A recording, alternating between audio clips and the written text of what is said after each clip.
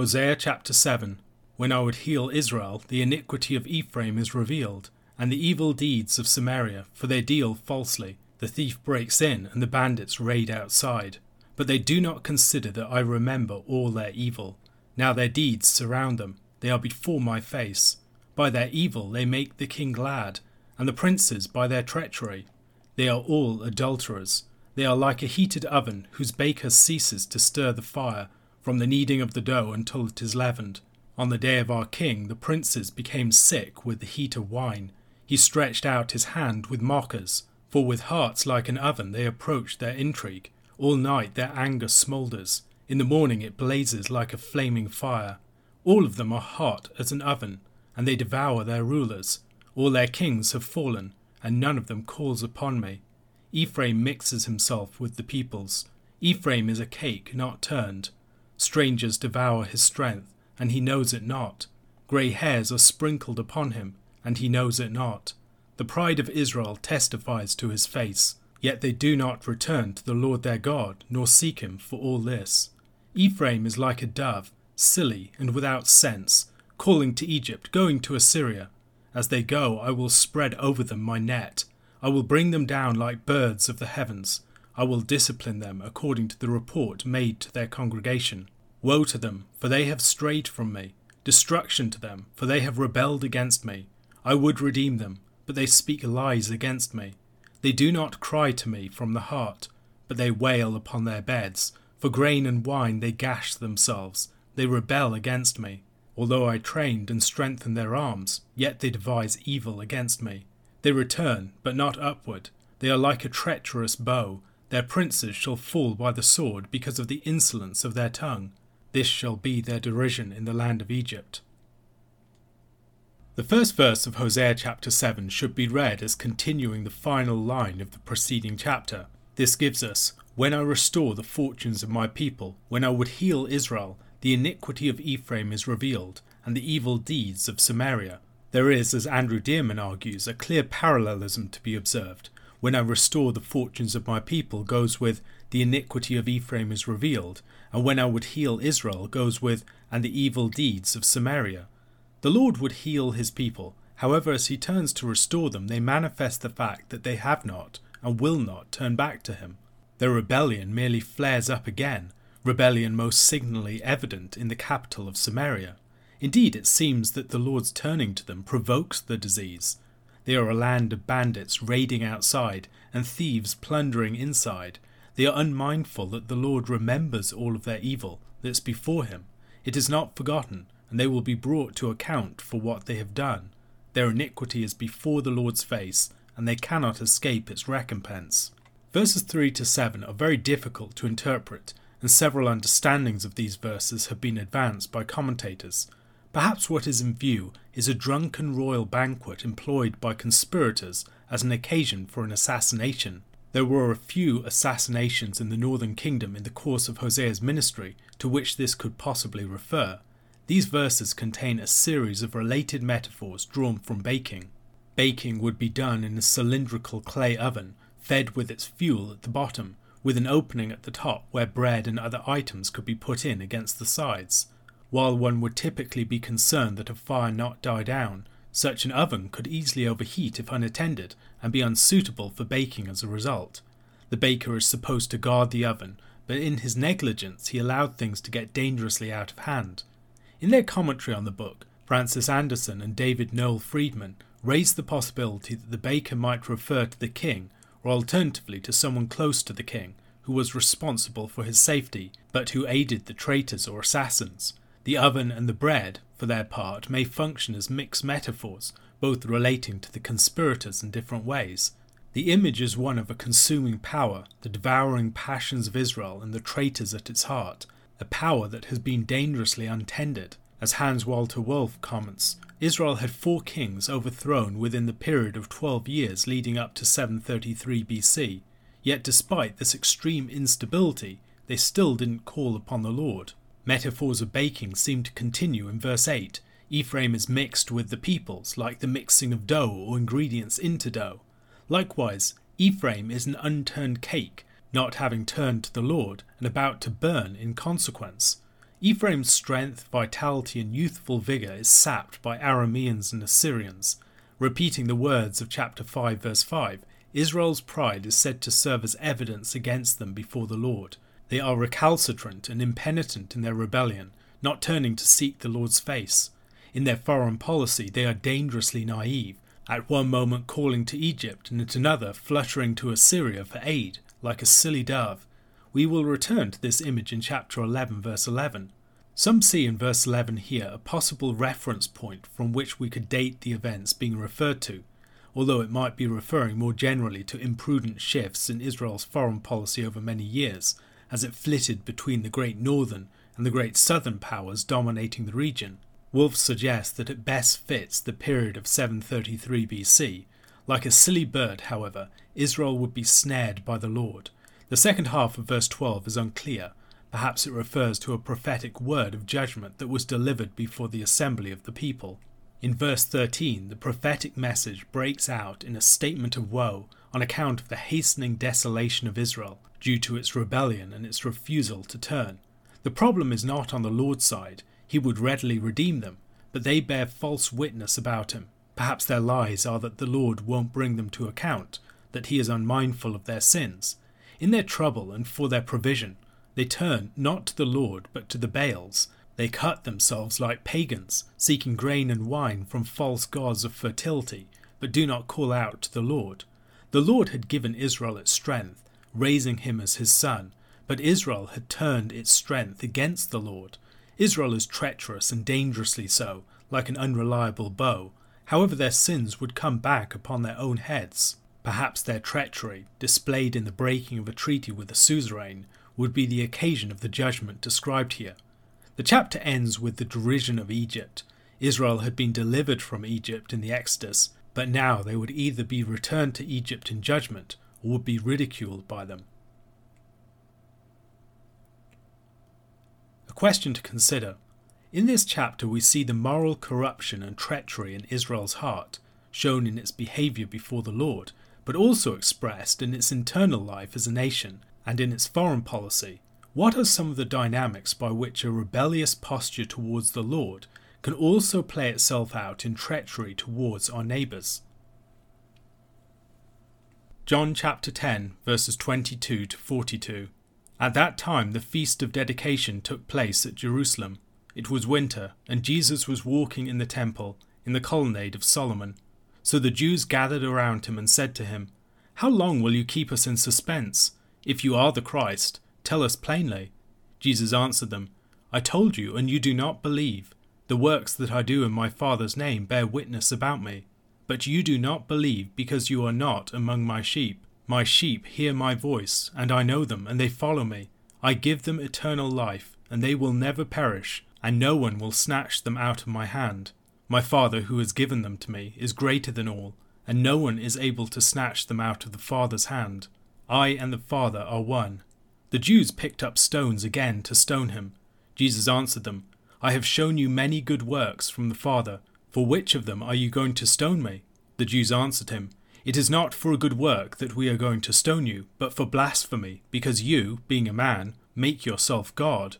Jesus answered them, "Is it not written in your law, I said, you are gods? If he called them gods to whom the word of God came, and scripture cannot be broken, do you say of him whom the Father consecrated and sent into the world, you are blaspheming, because I said, I am the Son of God? If I am not doing the works of my Father, then do not believe me. But if I do them, even though you do not believe me, believe the works, that you may know and understand that the Father is in me, and I am in the Father." Again they sought to arrest him, but he escaped from their hands. He went away again across the Jordan to the place where John had been baptizing at first, and there he remained. And many came to him, and they said, "John did no sign, but everything that John said about this man was true." And many believed in him there. The second half of John chapter 10 is set in the Feast of Dedication. Chapter 7 verse 1 to chapter 10 verse 18 was set during the Feast of Tabernacles, and so this is a shift to about 2 or 3 months later. Nevertheless, we see something of a continuation of the conversation and the conflict that was going on between Jesus and his Jewish opponents at the earlier feast. The Feast of Dedication, or Hanukkah, was a 7-day festival that celebrated the national deliverance under the Maccabees.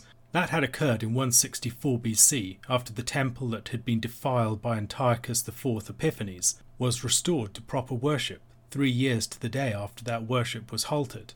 That Jesus celebrates this feast suggests that it is appropriate to set up new feasts and celebrations, and that there are times when we can celebrate new deliverances of God in history in a fitting and appropriate manner.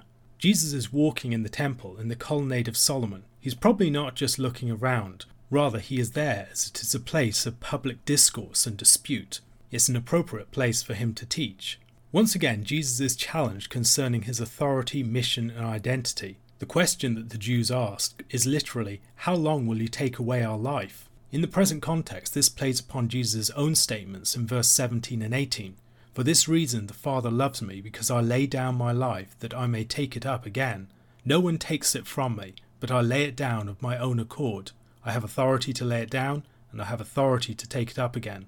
This charge I have received from my Father. The meaning of this peculiar and rare expression is probably as it's translated in most English Bibles, how long will you keep us in suspense? Nevertheless, the actual wording of it, given the context, is worthy of note. They want a straightforward assertion of Jesus' claim to messianic identity from him. While Jesus has spoken cryptically to them on several occasions in ways that would suggest that he is making messianic claims for himself, he gives them no such clear claim as he gives to the Samaritan woman in chapter 4 verse 29. They clearly want to use this information against Christ, but Jesus has already given them revelation that if they receive it by faith, would give them true insight into his identity and mission. As he says, the works that I do in my Father's name bear witness about me. Back in chapter 5, in verses 17 to 20, after his healing of the infirm man by the sheep pool, Jesus had said to them, My Father is working until now, and I am working. This was why the Jews were seeking all the more to kill him, because not only was he breaking the Sabbath, but he was even calling God his own Father, making himself equal with God. So Jesus said to them, Truly, truly, I say to you, the Son can do nothing of his own accord, but only what he sees the Father doing. For whatever the Father does, that the Son does likewise. For the Father loves the Son and shows him all that he himself is doing, and greater works than these will he show him, so that you may marvel. As Jesus acts in his Father's name and by his Father's authority, he demonstrates that he's the true Son of God, the messianic figure that according to the Davidic covenant would be like a son to God, and God would be like his Father. Of course, Christ is the Son of God in a fuller, deeper sense than just being a Davidic king. However, if they want to know that he is the Christ, witnessing him acting with the authority of the Father would be a pretty sure way of recognizing it. The wording of verse 26 might surprise us.